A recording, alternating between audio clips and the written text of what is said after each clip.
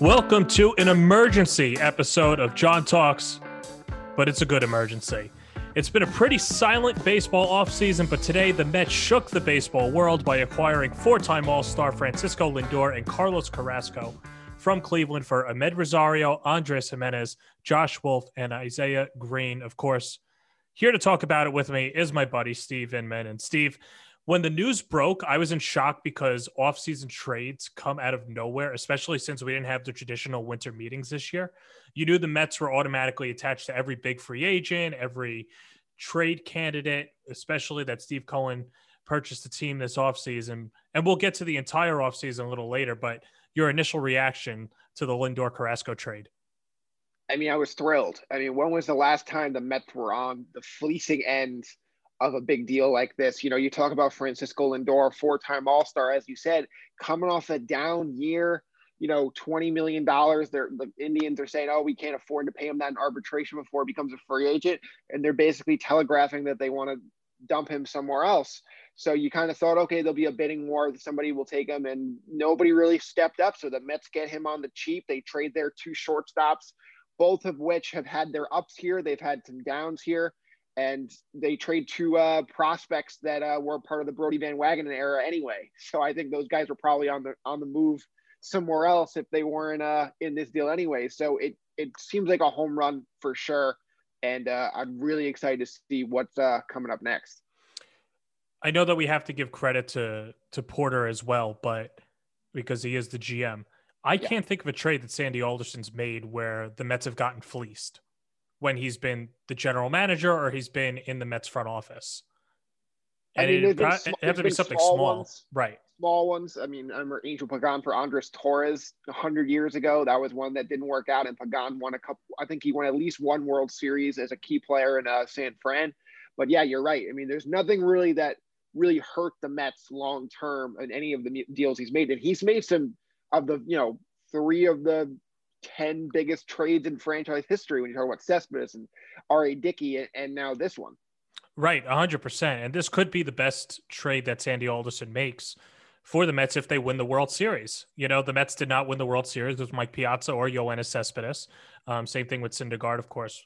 If the Mets were to win this year and Syndergaard is healthy, he would be a part of that deal. That's all semantics. Listen, Lindor is the best shortstop in a Mets uniform since Jose Reyes. And in fact, and this is how much the game has changed, in his first 6 seasons, Lindor has better numbers in more categories than Reyes. Obviously, he's not going to steal the amount of bases that Reyes did. Nobody ever will, except Ricky Henderson. But, you know, Lindor, he's got a higher batting average, higher slugging, home run, RBI, OPS plus. The Mets are not getting 38-year-old, let's hope that we can squeeze some final juice out of Francisco Lindor. This is 26-year-old Francisco Lindor. And I think this might be the youngest guy that they've traded for as technically a rental, probably since Santana. And I think Santana was hovering around 30 years old. I have to look up the exact number, his exact age. But I can't remember the last time the Mets traded for a player in their prime with no baggage. Like, you're not getting Jose Reyes back like you did in 2016. This is a home run deal for the Mets, no matter how you slice it, at least for 2021. Yeah, I mean, the Mets haven't traded for a guy in his prime as a rental like this ever, because there have only been a handful of these kind of guys to ever become rentals and be traded, because the only baggage on Lindor's resume is he got to the major leagues too quickly. Because now all of a sudden you're talking about a guy who's, you know, 26, 27 years old, who is, you know, entering his prime and about to hit free agency. Usually the guys who hit free agency are mostly in their prime, halfway through their prime. And, you know, you're worrying about the back half of that contract. Here, you're talking about, realistically, the best could be yet to come for Francisco Lindor, which is crazy to think. 100%. Some housekeeping notes. So Santana was 29, Cespedes was 30. You get the point. Francisco Lindor, 26. So let's look at this Mets offseason as a whole, because they've been the most active team this offseason with the San Diego Padres. I don't want to diminish what they've been able to do. And we could talk about where the Mets stand in the National League. I think they still need more arms to bolster, and we'll see what happens there. But, you know, the 2 big catching free agents were James McCann and JT Realmuto. They got one of the 2 in McCann at a relatively good deal so they could take on this Lindor money. I think at least, Steve, they have to hit on one of the three free agents, and that's Bauer, Springer, or DJ LeMahieu. They don't have to get all three. I think if you get Bauer, you call it a good offseason. You set your rotation, and I think you do the same thing with LeMahieu too. I like George Springer. If they don't sign him, but they get one of the other two, that's fine with me because I mean, I love Jeff McNeil. I love Jeff McNeil and JD Davis so much. I'm not saying that they're better than DJ LeMahieu, but if you could keep those guys at their positions and you just have a Springer in center field, your rotation's already bolstered up. Same thing, opposite way around. If you sign Springer, well, now you can have McNeil and Davis on the infield. Your thoughts on that and what the Mets need to do to compound this Lindor trade? Yeah, I mean, if you sign one of those three guys, you're probably talking about the greatest Mets offseason ever. And that's aside from adding $1 billion owner into the mix who loves the Mets. He's spending time on Twitter going, now we can talk about what's really important, the black jerseys. So, I mean, you can tell he clearly loves this franchise, which if you told me they did nothing this offseason, I can make the case that it's the best offseason ever. You're adding premier MVP candidate in Francisco Lindor, a top pitcher that no one's really talking about. Cookie Carrasco was fantastic last year, and he's been great. 6 of the last 7 years. He had the one hiccup, in 2019. But John, he is a fantastic pitcher, and I think he's going to be a great number 2 in this rotation behind Jacob deGrom. Right, and that's why if they don't sign Bauer, I'm okay with it. Because you've got deGrom, you've got Cookie or Syndergaard. Matz, who I'll be honest with you, I don't think he's going to last that long. I think it's Peterson's job to win. And then your number 5 is Stroman. It's not bad. I would probably say right now their rotation is deGrom, Carrasco, Stroman, Peterson, Matz. I don't think you can count on Syndergaard coming off the Tommy John. They are hoping he'll be back in June. You never know with Tommy John surgery, what's he going to be able to contribute at that point? So, to me, I'm not penciling him in anything right now. And the hope is that you'll bring in some kind of other arm, ideally Trevor Bauer, but who knows what that price is going to get. There's Jake Odorizzi, who's a guy who's been linked to the Mets before. You give him a 1-year, $10 million deal to be the 4th starter that moves Matz out of that rotation. I don't know if I really feel comfortable giving Matz another shot to start the season, but I think the priority is to add another arm so you can make sure that Seth Lugo goes back into that bullpen, because that's how that bullpen goes from shaky to great. And because he is one of the more underrated relievers in the game, and I really believe that he is by far the Mets' best relief option. So I would rather have that guaranteed relief ace than we're not sure what we're going to get out of him as a starting pitcher. Right. And I know that the conventional wisdom is you can build a team on pitching. There's never enough pitching. We saw the Mets get carried to the World Series by their pitching.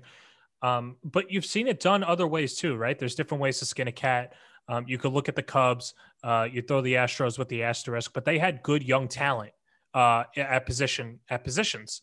And that's what the Mets need. That was something that the Mets were lacking. And if you look at that 2015 team, up the middle, they weren't the strongest. Wilmer Flores was the shortstop.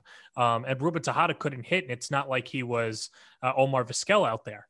The Mets now have a legitimate 5-tool player up the middle in Lindor. If Jeff McNeil is the second baseman, that's another good player that's up the middle. And then if Springer's your center fielder, okay, let's go with McCann behind the plate. That's a team that should win the division, or should be favored to win their division. And I don't think they're better than the Dodgers. They're better than the Padres, I think, based on experience. But talk to me in 3 years, that could probably switch. You never know.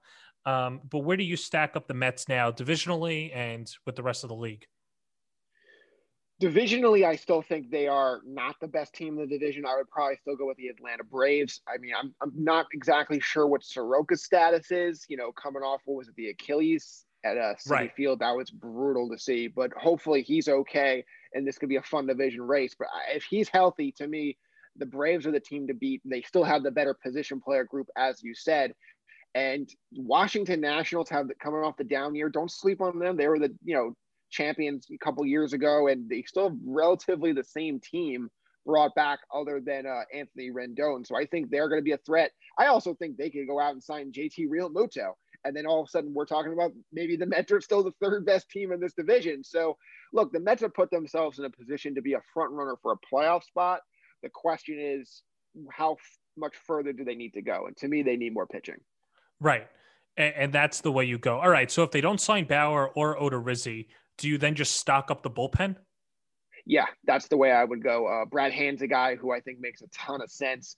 He's the Indians let him go because they didn't want to pick up his $10 million option after, another all-star caliber season. And, you shake your head, I shake my head. But the idea is no one else picked up that option. He went through waivers. Anyone else could have had him on that contract. And no one agreed to that. So I don't think he's going to break the bank. There's Liam Hendriks, who's been the, unspoken secret in baseball out in Oakland the last couple of years. I think he had like a 1.6 ERA the last couple of years. He'd be by far the best reliever on the Mets roster, especially if Lugo is going to be a swingman again. So I think either of those guys can really change this bullpen significantly. I know that the 3-batter minimum has certainly changed things, but they need another lefty besides Jerry Blevins. And I like Jerry Blevins, but he's a non-roster invite. I'm trying to think if there are other lefties. They had Justin Wilson. I think he's a free agent. I haven't heard a peep at it anywhere he's going. Right, exactly. So Brad Hand would make perfect sense. Okay, so we mentioned the trades in Alderson history as well. I don't want to grade Porter yet. I like what he's done. I don't know. I was talking to a few friends, and I don't want to knock the guy so early.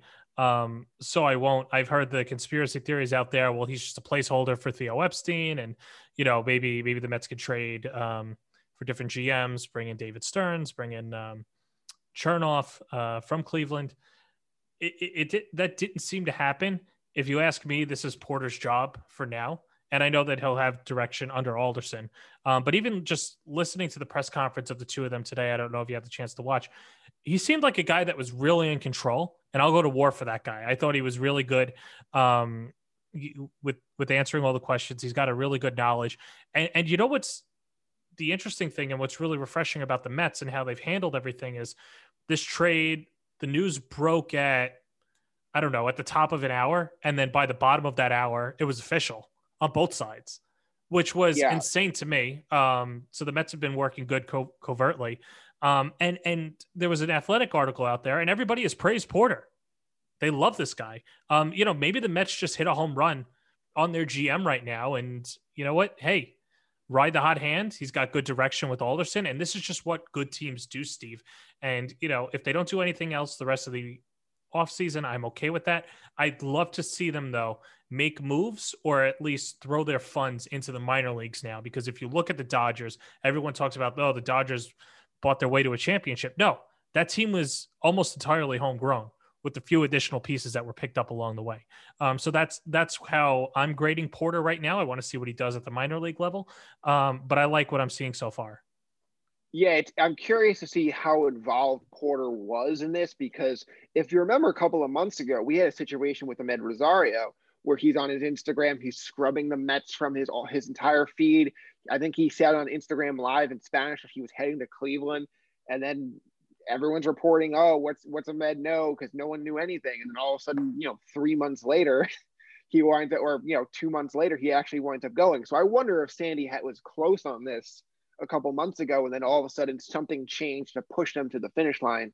And so to me, I view Sandy and Porter as, kind of one team. I don't say, good job, Jared Porter. I don't say good job, Sandy Alderson. To me, they're both one team, because I don't really know who did what, how far along this was before Porter was even a thought to be the Mets GM at that point. And so they both deserve credit. And again, as you said, the industry has praised Porter significantly. So I think he's going to be a great fit here. And again, Sandy knows his guys. And I think, he's always built strong front offices as a Met. So I would think having him around is going to be a big addition. And as for the draft, it's going to be tough to tell the changes they've made until draft time, at least. Right. And so, they have a high pick in this June draft because they didn't make the playoffs. So it's going to be a significant situation to see how that goes. And then in terms of international scouting as well, this is an organization that has kind of been cheap on that end for a couple of years, and then they'll go in on a big guy, like a Rosario, and then they'll kind of go back to being cheap. Now, they're going to have to step it up. And a lot of the time, the top recruit, the top 16-year-old kid, everyone knows who this guy is. It doesn't take an army of scouts to go find him. It's just about paying him the money. And so, yes, they need to increase their scouting staff for sure, and their analytics staff for sure. But it's also going to be about just forking over the money for, a couple of guys on the top 30 list everywhere and hoping you're going to unearth a couple of gems. You're right. It doesn't take that much skill to scout Vladimir Guerrero Jr., Ronald Acuna, guys like that. Yeah, Steve. All right, let's skip away from the Mets for 1 second, and then I'll let you go. What have your thoughts been on just the baseball offseason as a whole? Really not a lot of movement. The Mets and the Padres have really been making the most noise. I'm loving what San Diego's doing. It's really nice. Shame on Tampa. I said this in another podcast. Not only do you pull Blake Snell and then you just trade your ace away.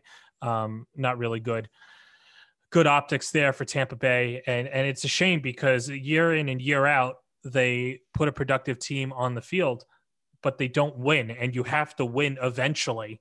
I don't care how small of a market you are. They put a productive team out there every year, and they haven't been able to go to the finish line. This year was self-inflicted from that standpoint. But I'm loving what San Diego's doing. I love that they're aggressive. And they've got a GM, AJ Preller, who's not afraid to blow it up mid-season if it doesn't all work out anyway. But your thoughts on San Diego and the rest of the baseball offseason? First of all, Preller, Long Island guy. Got to love that for sure. Look, he's done this before. He had the big offseason. He brought in, Justin Upton, and I'm blanking on some Matt Kemp, and like there were some big names he brought in, and they flopped. And he was able to pivot. Kimbrel was another one, and they were able to pivot and really just change that franchise. And it took them a couple of years to get back, but now with this amazing, amazing farm system and the ability to go out and spend some money, they've really revitalized this team with Machado, Hosmer a few years ago in the free agent pool, and now the trades with Blake Snell and Darvish. So they're going to build this great new core around their superstar Fernando Tatis Jr., who, in my opinion, yes, Lindor is amazing, but I think Tatis might be the best shortstop in all of baseball. And to me, that division race, Padres-Dodgers, is going to be so good that I just hope baseball keeps it 5 playoff teams just so we get an entertaining race for that division. Because if you make it 8 playoff teams again, there's going to be no incentive for either side to win that division. They're just going to be like, it doesn't really matter. So I hope they make it incentivized to win that division, because that might be the best rivalry in the sport next year. I agree with that 100%. I feel like I know that baseball is always one of the last sports to change with the current times. In the past, they used to be the innovators. They really took a page out of baseball and hockey this last year, putting in the 8 teams in each league. But I'm with you. It's baseball is a marathon. It's a journey. I enjoy that there's only 5 teams each year. I thought they hit a home run on the wild card race when that was introduced a few years ago. Or what's that? That's like 6-7 years ago now. I can't believe time's flew. But anyway, yeah, that's going to be a fun divisional race. And this is probably the first time since the new ownership for the Dodgers has taken over that the Dodgers have had a team creep up on them. Or actually, no. I'm trying to remember when the Giants last won in 2014. I'm trying to remember when the new ownership. Never mind. This is probably the first time since those championship Giants teams that have been a thorn in the Dodgers side when it comes to the NL West. Yeah, I mean, and I think the Giants were wild card teams a couple of those years. Right. So I don't even think they even faced each other for that division. So I think this will be their toughest test since that new ownership came in. I think it's been like 8 years in a row they've won the division out of the world champs. I still think the Dodgers have the better team, but those guys have been through a lot of postseason games. Injuries could come up, and the Padres to me are a top 5 team in baseball. And when you have that kind of team in your division, they're always a threat to take over. Right. No, and I'd imagine, and that's where you have to look at the wild card spots, right? I'd find it, I wouldn't be shocked, but if I was a betting man, and you're more of the betting expert than I am, I'm willing to bet that the wild card comes out of the West and the East in the National League, whoever doesn't win the division on that front. Last thing, We'll keep it low. Actually, no, two things. So number one, so if Cleveland's a team that's dumping everybody too, the Cubs just dumped Yu Darvish. I'd have to imagine that they're entertaining trade offers. Could you see Chris Bryant or Wilson Contreras in a uniform that's not the Cubs next year? Absolutely. I think if the Cubs get anything close to 50 cents on the dollar for Bryant, I think they will flip him in a second, because I think they're made it clear we're going to shed payroll. We're not really in that championship window anymore. He's expensive. He's coming off a bad year, and we can, what do they call it? Financial flexibility. So I definitely think if anybody comes up with a close to decent offer, how about those Nationals? We talked about them before. They've been looking for a third baseman since Rendon departed. I think that makes a ton of sense. Contreras is going to be a little tougher. He's one of the better catchers in the game, in a game that has less than 10 starting quality catchers in it. He's got years of control. I would think if a team is going to have to bowl them over to go get him, but at the same time, he is still gettable. Right. And that's somebody that you can bring in a huge haul of prospects. And I can only imagine what the return would be if you were to package them together. Last thing, we'll keep it local. The Yankees, every year, everybody expect, or at least I remember a time where the top free agents were always linked to the Yankees, or the Yankees were always in on every trade. That doesn't seem to be the case this year. And it's been very un-Yankee-esque this offseason, because in the past, and I hate to be that guy that says, oh, well, when George was around and when the boss was around, everybody would have been signed and this team would have been tidied up. I don't know how true the DJ LeMahieu rumors are, but it is concerning. I don't believe that he's going to be back the way that it's going. I don't know where the Yankees go. Maybe you throw more money at Didi Gregorius and bring him back, because what he can do. He was your guy at one time. I'm just ready for the Yankees to sell their fan base on Herman is coming back, Severino's coming back, we're okay, and maybe we could get Tanaka on the cheap. I'm not expecting a big thing out of them. And it's coming, John. You're gonna get that really soon, because it seems like a majority of teams, 25 to 28 teams, other than basically the Mets and the Padres, have decided we're not spending money. We have to cut costs. It seems eerily weird to me that it's happening. It happened last year to a degree. It's happening more to a degree this year, and the CBA is up in a few months. And I really believe it's a concerted effort to basically say, if you want us to spend, force us to put in a salary floor. And if you're going to make us put in a salary floor, we're going to need a salary cap. And the owners have basically been acting as if the luxury tax is a salary cap for the last 5 to 10 years, but they want a legit salary cap. And they're going to say, hey, we're not going to, all of a sudden you're not going to have, the Cleveland Indians with a $40 million payroll. You're going to say, hey, the minimum cap is going to be, $100 million, but teams can't go over $180 million or something like that to limit spending. And I don't like it. I don't think it's the right thing. But to me, it's January 7th. We have, of the 10 top free agents, who's the best one that's signed so far? Would you say it's James McCann? Right. And that can't be coincidence. Yeah, every year it seems to get later and later and later, because in NBA and NFL, if you don't sign those top guys to big over market deals within the first 48 hours, you're losing them. And here, we're 3 months into the offseason basically, and there's no expectation that anyone's close to signing. And not just that too. And you mentioned how slow it's gone at a snail's pace. Bryce Harper signed on February 28th. I remember counting down the hours saying, you're going to have a potential Hall of Fame player be a free agent on March 1st. Spring training had already begun for the Phillies when they signed him. I love the salary floor idea. Now that I'd imagine it'd be a whole CBA thing where all right, teams would get grandfathered in.